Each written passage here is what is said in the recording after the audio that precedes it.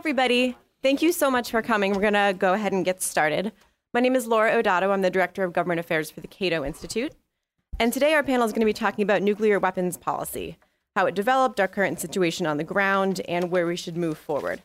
This was prompted by a paper published by our two panelists today called The End of Overkill, Reassessing U.S. Nuclear Weapons Policy, published by the Cato Institute in September. There are copies available outside, and as always, you can go on our website to find this and more writing by Chris and Ben. That's cato.org. I'll briefly introduce our two speakers and then turn things over to them. First up is Ben Friedman, who's a research fellow in Defense and Homeland Security Studies at Cato. His areas of expertise include counterterrorism, homeland security, and defense politics. Ben is the author of dozens of op-eds and journal articles and co-editor of two books, including Terrorizing Ourselves, Why U.S. Counterterrorism Policy is Failing and How to Fix It. He is a graduate of Dartmouth College and a PhD candidate in political science at the Massachusetts Institute of Technology. Following Ben will be Chris Pebble, who's the Vice President for Defense and Foreign Policy Studies at Cato. Chris has authored 3 books on defense and foreign policy issues, and in addition to his books, he has published over 150 articles in major publications. Before joining Cato in 2003, Chris taught history at St. Cloud State University and Temple University.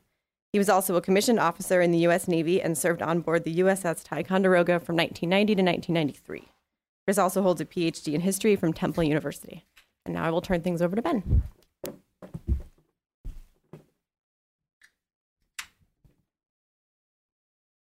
Thanks, everybody, for coming. I'm going to talk about the historical part of this, so if you're just interested in the policy part, you could take a 13 or 14-minute nap and wake up for Chris's section and hear all the good policy stuff. But our argument in this paper is that U.S. security doesn't require a triad of nuclear delivery systems, ICBMs, intercontinental ballistic missiles, submarine-launched ballistic missiles, and bombers. And in fact, we should keep only a monad of submarine-based missiles. For a think tank paper, this is a very sort of historical argument, especially in its attention to the arguments about U.S. nukes and how we justified them. We show in the paper that the triad was a result of competition, both with the Soviet Union and among the U.S. military services. And that the reasons we hear for the triad are more rationales than motivations, post hoc justifications more than causes. And we look at how those arguments became reified and avoided scrutiny due to sort of the decline in inter-service competition, even as their always shaky technological and political foundations eroded. Before I get to that history, let me first say that our argument is based on economy. Not on the changes in U.S. foreign policy that Chris and I advocate elsewhere. So while we would like to dispense with many of the alliances and missions that create the requirements for our current military and our nuclear force, the argument here is that we could go to a monad even if we kept all those missions and alliances. In fact, you could have a very hawkish set of foreign policy preferences, more hawkish really than we have today in the United States, and still agree with our proposal. And that's because, as we'll discuss, of the capability that our missiles now have. So to the history. The origins of the triad came really in the 50s during the Eisenhower administration. U.S. defense strategy at the time was to defend allies, especially Western Germany, with massive retaliation, or the New Look, which was largely a response to the unpopular Korean War. The New Look said communist attacks would be met with overwhelming nuclear weapons response, which at the time would be delivered by Air Force bombers under the control of Strategic Air Command, part of the Air Force. That strategy sought to take advantage of the U.S. Nuclear monopoly and then superiority to save money. Nukes were thought to be, and I think were, the cheaper alternative to ground forces. They gave you more bang for the buck. In massive retaliation, or the New Look was an Air Force-led strategy. Under Eisenhower, therefore, the Air Force share of the defense budget approached 50%, which came a 20% increase, roughly, which came at the expense of the other services, the Navy and the Army, which had to basically split the other half. But missiles were then changing things. Fission had allowed the development of thermal nuclear weapons, which massively increased nuclear weapons yield and allowed warheads small enough to fit on ballistic missiles. that seemed likely then to reach soon intercontinental range and certainly would overcome any air defense system we had. The Soviets had by then developed bombers that could fly, albeit one way, to the United States to deliver nukes. And they tested thermonuclear hydrogen bomb in 1955. And with the Sputnik launch in 1957, they showed everybody what U.S. intelligence already knew, that they were developing these missiles and the ability to carry these warheads. So the big concern of the day was that U.S. forces, U.S. nuclear weapons forces, might be vulnerable to attack by Soviet bombers or ICBMs, which in theory could allow the Soviets to disarm the U.S. force on the ground, or credibly threaten to do so and blackmail us out of defending our allies. And that was really the fear that gave us the bomber gap in the mid-'50s and the missile gap in the late 50s. And both of those, by the way, proved not to just to be wrong, but backwards, in that there was a gap and it was in favor of the United States in both cases. But nonetheless, the gaps created public alarm that successfully pressured the Eisenhower administration to spend more on defense, especially ballistic missiles, which each service was then working on. So you have the situation where the Army, the Air Force, the Navy are all sort of scrambling to develop ballistic missile programs. And after years of bureaucratic competition, two programs basically emerge as the arsenal's mainstay. The Navy's Polaris submarine-launched ballistic missile, which was deployed right at the end of the Eisenhower administration, the Air Force's Minuteman ICBM, which became operational shortly thereafter the next year. With Polaris, the Navy, which was eager to win back relevance and budget from the Air Force, argued that their system was far more economical than ICBMs or bombers because the survivability of submarines in the sea meant that you didn't have to buy more to make them defensible just because the Soviets deployed more missiles. So you avoided that sort of arms race, but maintained deterrence. The Air Force, having sort of accepted that they couldn't kill or control Polaris, had to come up with sort of a response argument, a rationale for why keeping ICBMs and bombers was necessary given Polaris. And they found it. They found that rationale in the work at the RAND Corporation, that some of which was sponsored, or most of which was sponsored by the Air Force. And the argument there was that even if you solved the survivability problem, the Soviet arsenal arguably threatened the U.S. defense of Europe and what was called extended deterrence in that jargon. Because once you're in a situation of mutually assured destruction, a threat of nuclear retaliation to defend Europe was suicidal. And if it's suicidal, it's not rational, and therefore it's not credible. And if it's not credible, it doesn't deter. So nukes, in this view, checkmate each other and allow the Soviets, who were thought to be conventionally superior, to sort of waltz into Europe. We couldn't stop them. The solution at RAND and then from the Air Force was a disarming first strike. You had to keep the ability to destroy the Soviet forces. And you do that by concentrating your fire on those forces with accuracy. So you have a disarming first strike against their forces, but leave their cities unharmed. And that was called counterforce, which means attacking their forces, no cities doctrine. By hitting the forces, you limit the damage they can do in response to your attack, so a non-crazy person would do it. And by leaving their cities unharmed, you make those cities into hostages that encourage restraint amid war, either halting their attack or at least sparing U.S. cities. And to the Air Force, at least, this doctrine had the virtue of carving out a niche for their systems. ICBMs, they said, would have the accuracy and reliability to target most Soviet missile silos, although only in 1960 did the Air Force really begin to optimize accuracy in Minuteman. And bombers, they said, would carry the warheads powerful and accurate enough to destroy especially hard silos or deeply buried targets. And because SLBMs, the submarines, were essentially invulnerable to attack but relatively inaccurate, they were thought to be perfect for holding in reserve to threaten those Soviet cities because that didn't require much accuracy, just hitting a city. So you have this division of labor that reifies the status quo. Upon taking office, the Kennedy administration basically embraced this strategy for several reasons. First, Kennedy, in campaigning, had blasted the Eisenhower administration's massive retaliation strategy, so we needed something new to say, here's how we've improved matters. Second, the administration hired, especially in the Defense Department under Robert McNamara, hired a lot of the RAND analysts who had developed this thinking. Third, it would have been a brutal fight for the administration up here on the Hill to kill a leg of the triad. So it sort of became theirs. Each leg sort of became theirs. Once you go to Congress and have to testify on behalf of these systems, even if you really don't want them, you have to make arguments for them. And fourth, the strategy was a way to keep West Germany from getting nukes, a prospect that had alarmed the Soviets so much that they basically started the Berlin crisis in an attempt, successful by the way, to prevent that. One way to help settle that crisis and keep the Germans satisfied with under the U.S. nuclear umbrella was this strategy, because it was basically a way to say, don't worry, we have a theory to use these weapons to defend you that's not crazy, that doesn't require suicidal threats that won't be believed.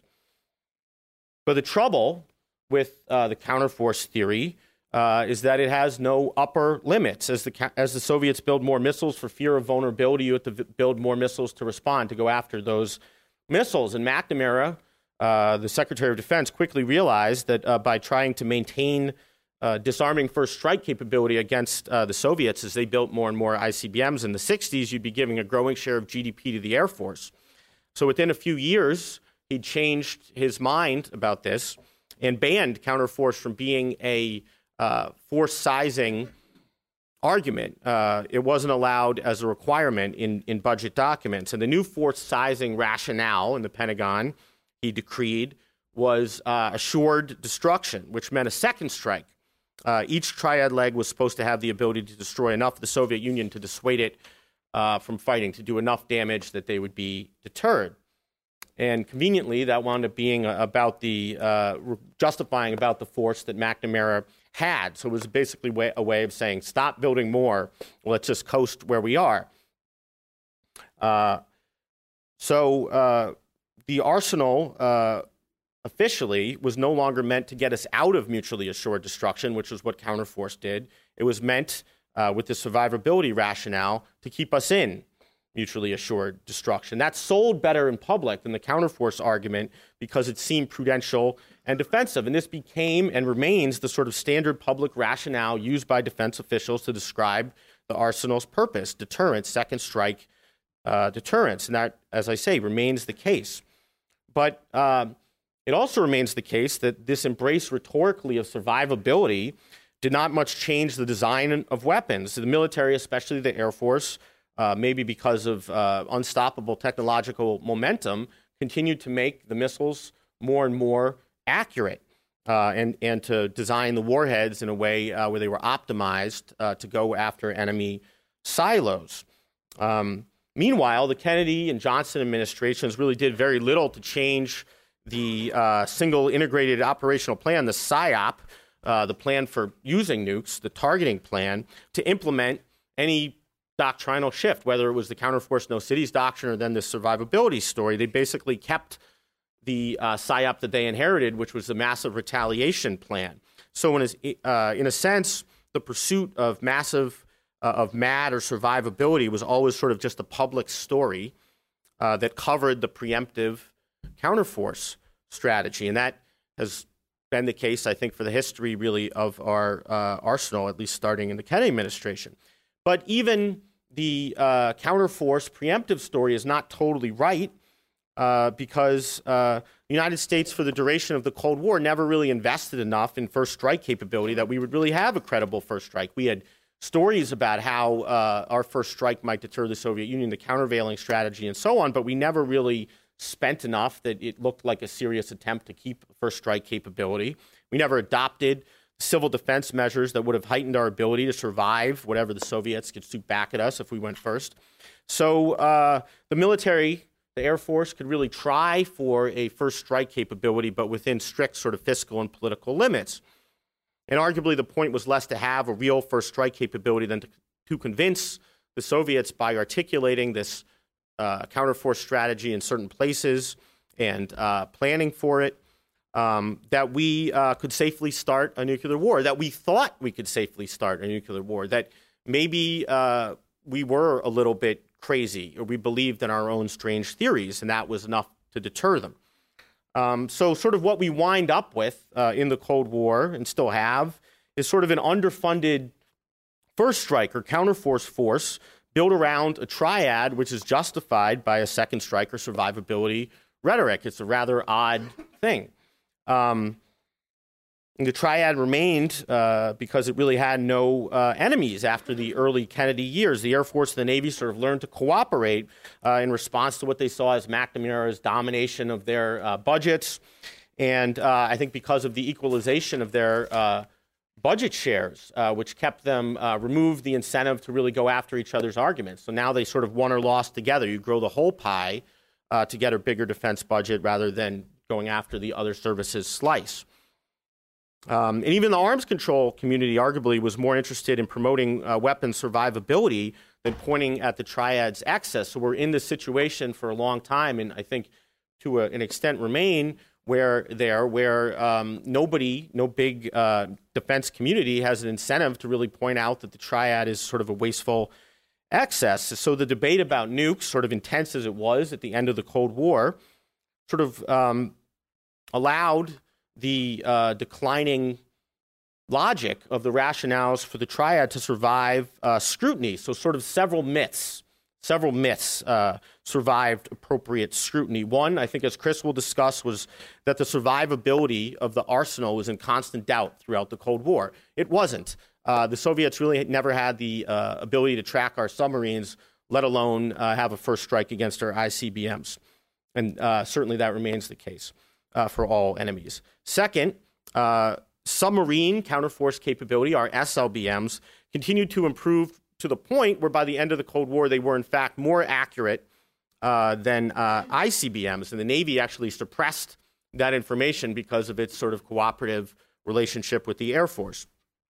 Third, and I think most important myth, the problem that our force was really meant to solve, the difficulty of deterring a Soviet invasion of West Germany or Western Europe, was wildly exaggerated, particularly after 1963 with the end of the Berlin crisis and the Cuban Missile Crisis.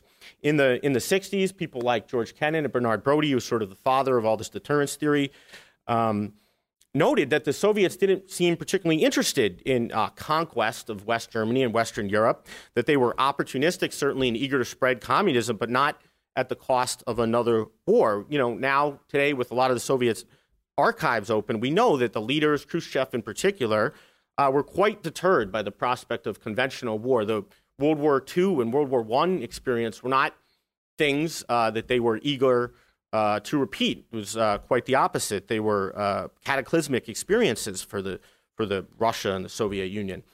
And as analysts at the time noted, by the way, the conventional balance for most of the Cold War was much more favorable to NATO than conventional wisdom would have it.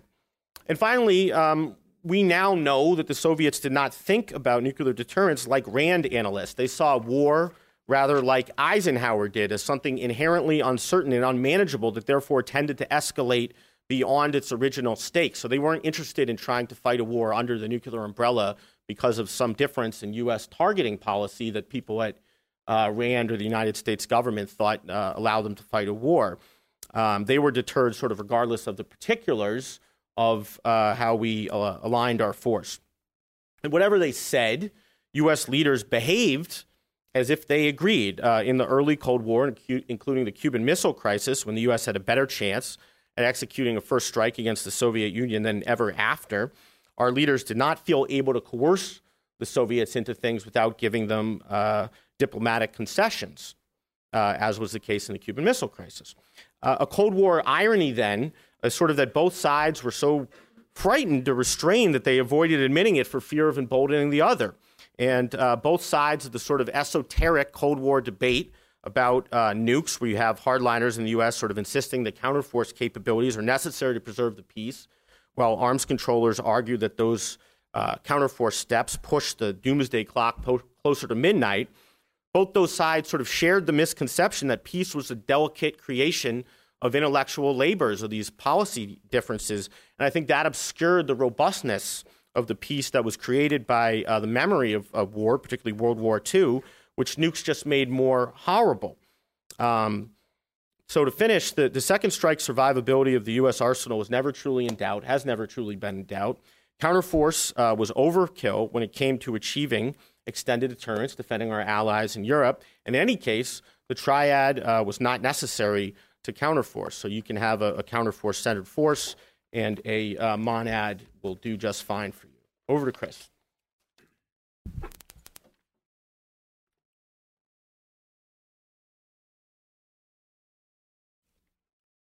Thanks, Ben. Thanks to everyone for being here. And I also should thank the Plowshares Fund for their support of this research, which was crucial. This has been about a 2-year project, and the paper and the subsequent talks we've given around the city and even around the country have been supported by their help. So I want to thank them.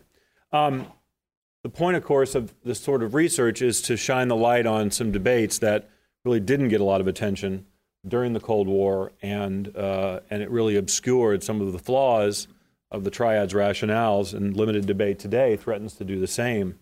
And so, our argument is, let's have a debate, and let's test some of these tired old rationales. I think Ben has already alluded to several of them. I do want to go into a little bit more detail. The survivability rationale during the Cold War always required a healthy dose of paranoia. During the Cold War, hawks typically argued either that the Soviets had a first strike against the U.S. land forces or were close enough to try to blackmail us with the threat of one. And again, these claims underestimated the security that warning and silo hardness provided to U.S. forces and overestimated future Soviet production and accuracy. Triad defenders, that is, those who argued against a submarine-only monad but also argued for the necessity of ICBMs and bomber-based nuclear weapons, argued that to rely extensively on submarines would open us up to Soviet anti-submarine warfare, that a breakthrough might occur, and therefore we would be foolish to count on SLBMs if the land forces were vulnerable. But we should point out that U.S. ballistic missile submarines grew quieter with each generation, and the breakthrough was never close. In fact, immediately after the end of the Cold War, the GAO found that U.S. submarines were even less vulnerable to detection than intelligence estimates had assumed. Other hawkish analysts during the Cold War reasoned that SLBMs were too inaccurate for anything but strikes against cities. And this is, again, what relates to what Ben was saying earlier about counterforce. But this was also incorrect. SLBMs could perform counterforce missions. In fact, we now know that they had a counterforce role almost from the very beginning. And then, with the deployment of the Trident II D5 missiles at the end of the Cold War, they had a better, and still do have a better, hard target kill capability than either Air Force alternative, and comparably reliable communications linkages as well. That was another significant improvement from the early Polaris missiles. So the claims about accuracy are also incorrect. Now, we could have a separate debate, and I think we should, about whether or not accuracy is actually crucial to counterforce. For what it's worth, the Soviet leaders never indicated that U.S. deterrence success depended on counterforce targeting, again, for the reasons that Ben alluded to. We now know a lot more about Soviet nuclear doctrine and more general war doctrine in general than we did, of course, even at the end of the Cold War. So the Cold War case for the Triad has aged pretty badly, and since then, nuclear weapons have grown less important to U.S. security goals. And that's why we argue, in part, that's one of the reasons why we argue that a submarine-based force can accomplish those missions that nuclear weapons are meant to serve, namely deterrence, to deter an attack against the United States and arguably against our allies. Now, theories of U.S. nuclear deterrence, even to this day, still come in two variants corresponding to the two missions which we've already discussed. One is a secure second strike capability to ensure that no enemy is tempted to preemptively destroy the U.S. arsenal or use that threat for coercion. Second, the defense of allies, typically called extended deterrence, against nuclear-armed rivals is often thought to require the ability to destroy their nuclear weapons preemptively to limit the damage. That ability, the thinking goes, prevents enemies' arsenals from undermining the credibility of U.S. deterrent threats and our alliance commitments.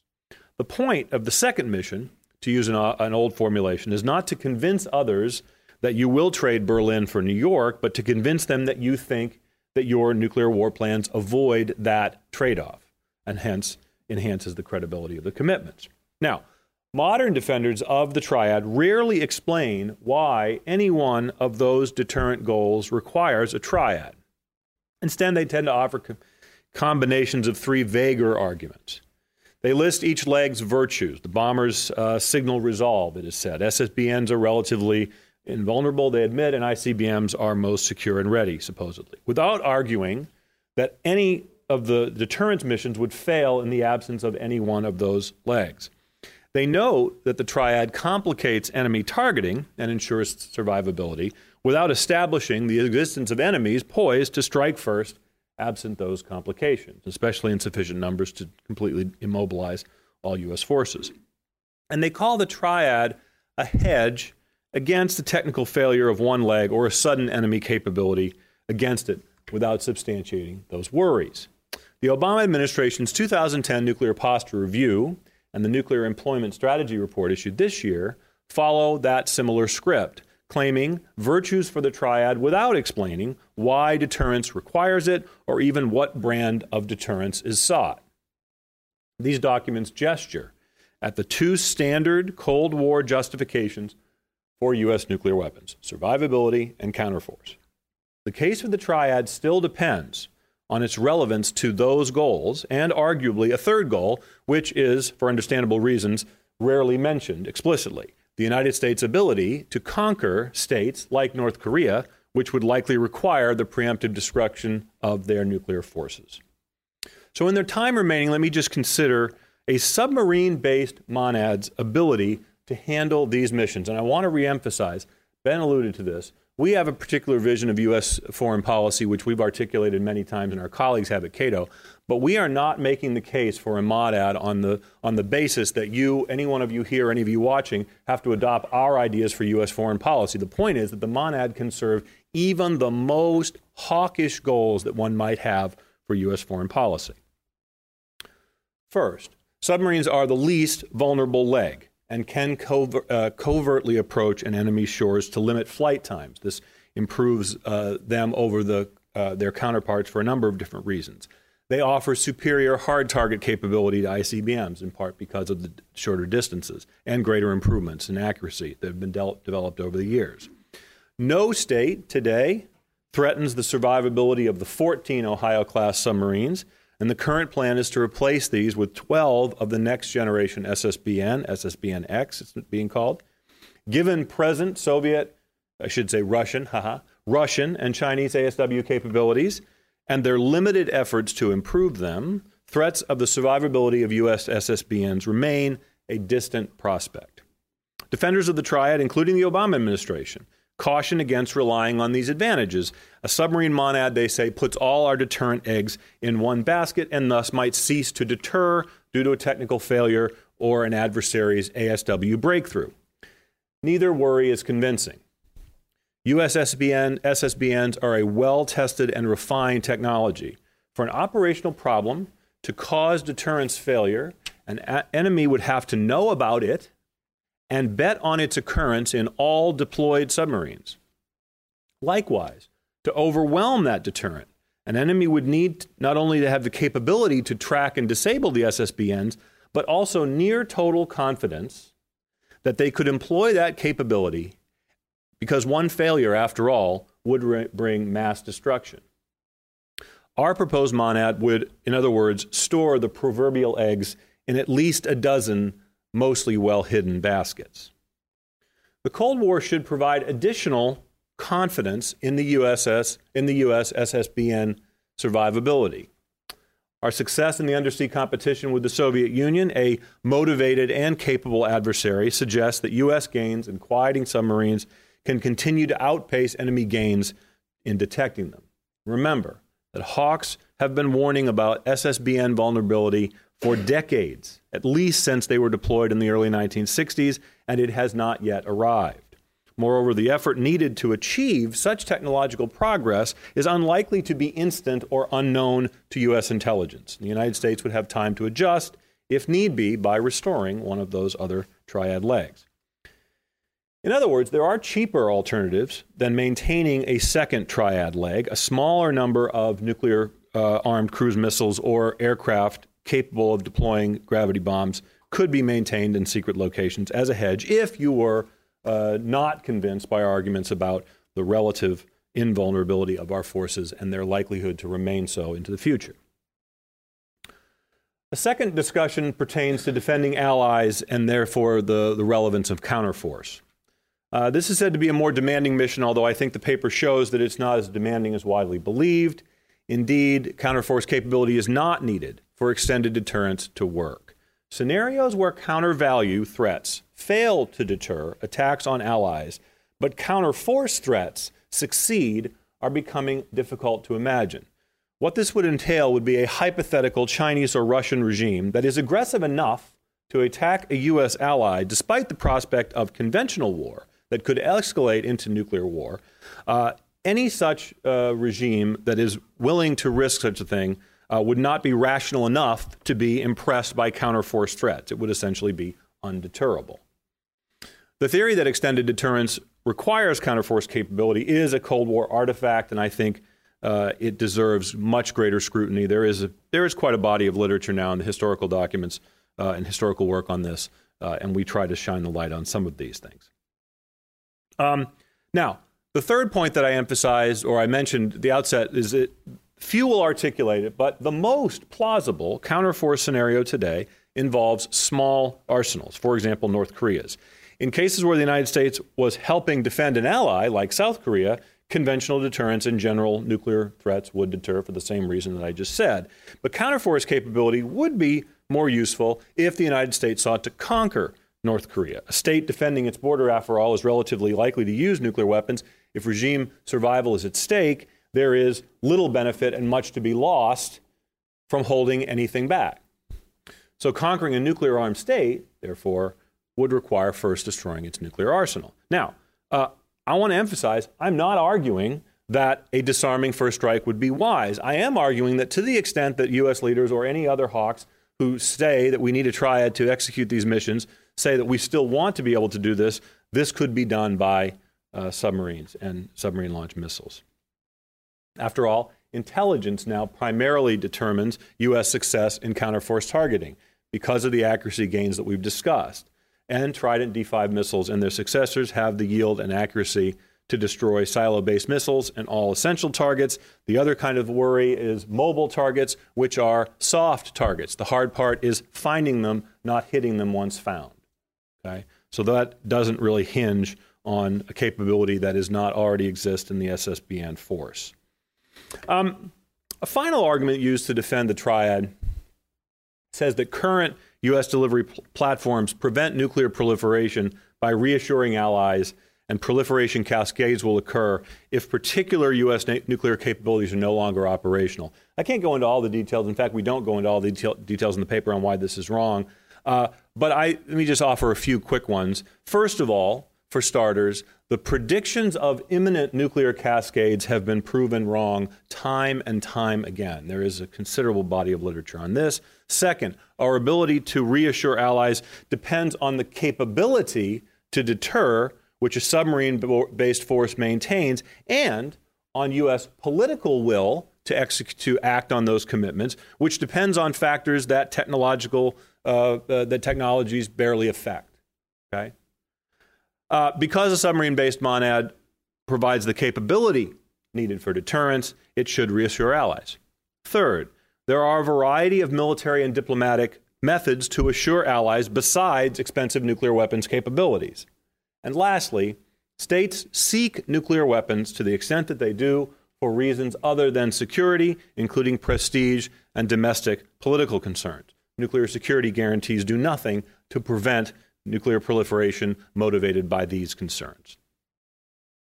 The declining military utility of nuclear weapons makes them vulnerable to budget cuts. This is especially the case when austerity threatens other military spending priorities and heightens competitions for resources inside of the Pentagon.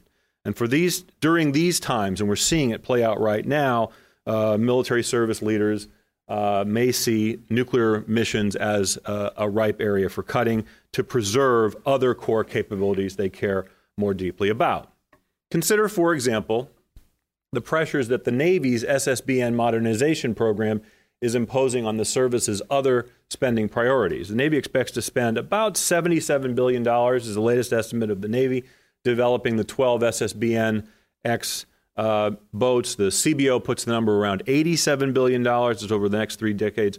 The Navy's annual shipbuilding budget during this time is unlikely to exceed $20 billion a year and likely to be much less than that. So that expense will increasingly conflict with the procurement objectives of the surface and aviation communities in the Navy, generating political pressure on the SSBN-X, at least on its cost and perhaps its rationale entirely. And I should just point out a quick anecdote. Laura mentioned at the outset, I served in the Navy. I was in the surface Navy.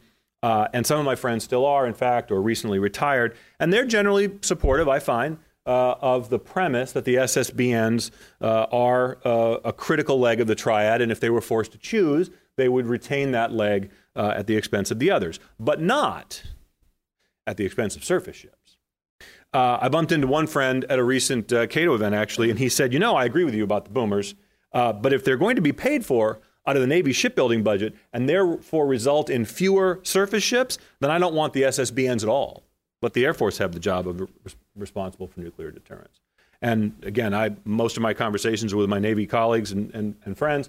I'm sure that similar conversations, you could generate a similar conversation among Air Force officers and Air Force supporters. So when I hear people say, you're not talking about saving that much money, $20 billion a year, what's that? And I say, tell that to the people who are concerned about the trade-offs inside of the services, not between the military as a whole and our other domestic priorities around the country. In conclusion, Cold War stability never required a triad. We now know that. It didn't require a counterforce doctrine. And the massive nuclear arsenal we bought was overkill. But post-Cold War stability requires all of those things, even less. The stories used to justify our military posture, year after year, exaggerate the precariousness of great power peace and the difficulty of deterring aggression. Even if one believes that peace depends on the United States' ability to deter nuclear-armed states' aggression by denuding them of their deterrent, there is no need for 3 costly delivery systems. The submarine-based monad, along with the conventional capability that we have, can provide all the deterrence we need and generate savings, we estimate, about $20 billion a year. Moving from a triad to a submarine-based monad only won't be easy, but politics are lately improving the odds. Military leaders pressed to trim may see nuclear weapons as an attractive target, especially given their irrelevance to recent U.S. wars. And policymakers should exploit these circumstances to improve strategic debate. Unity is necessary in warfare, but dissent is a reliable source of insight in preparing for war. Pentagon competition helped create the triad. Restored competition could help kill it. Thank you very much.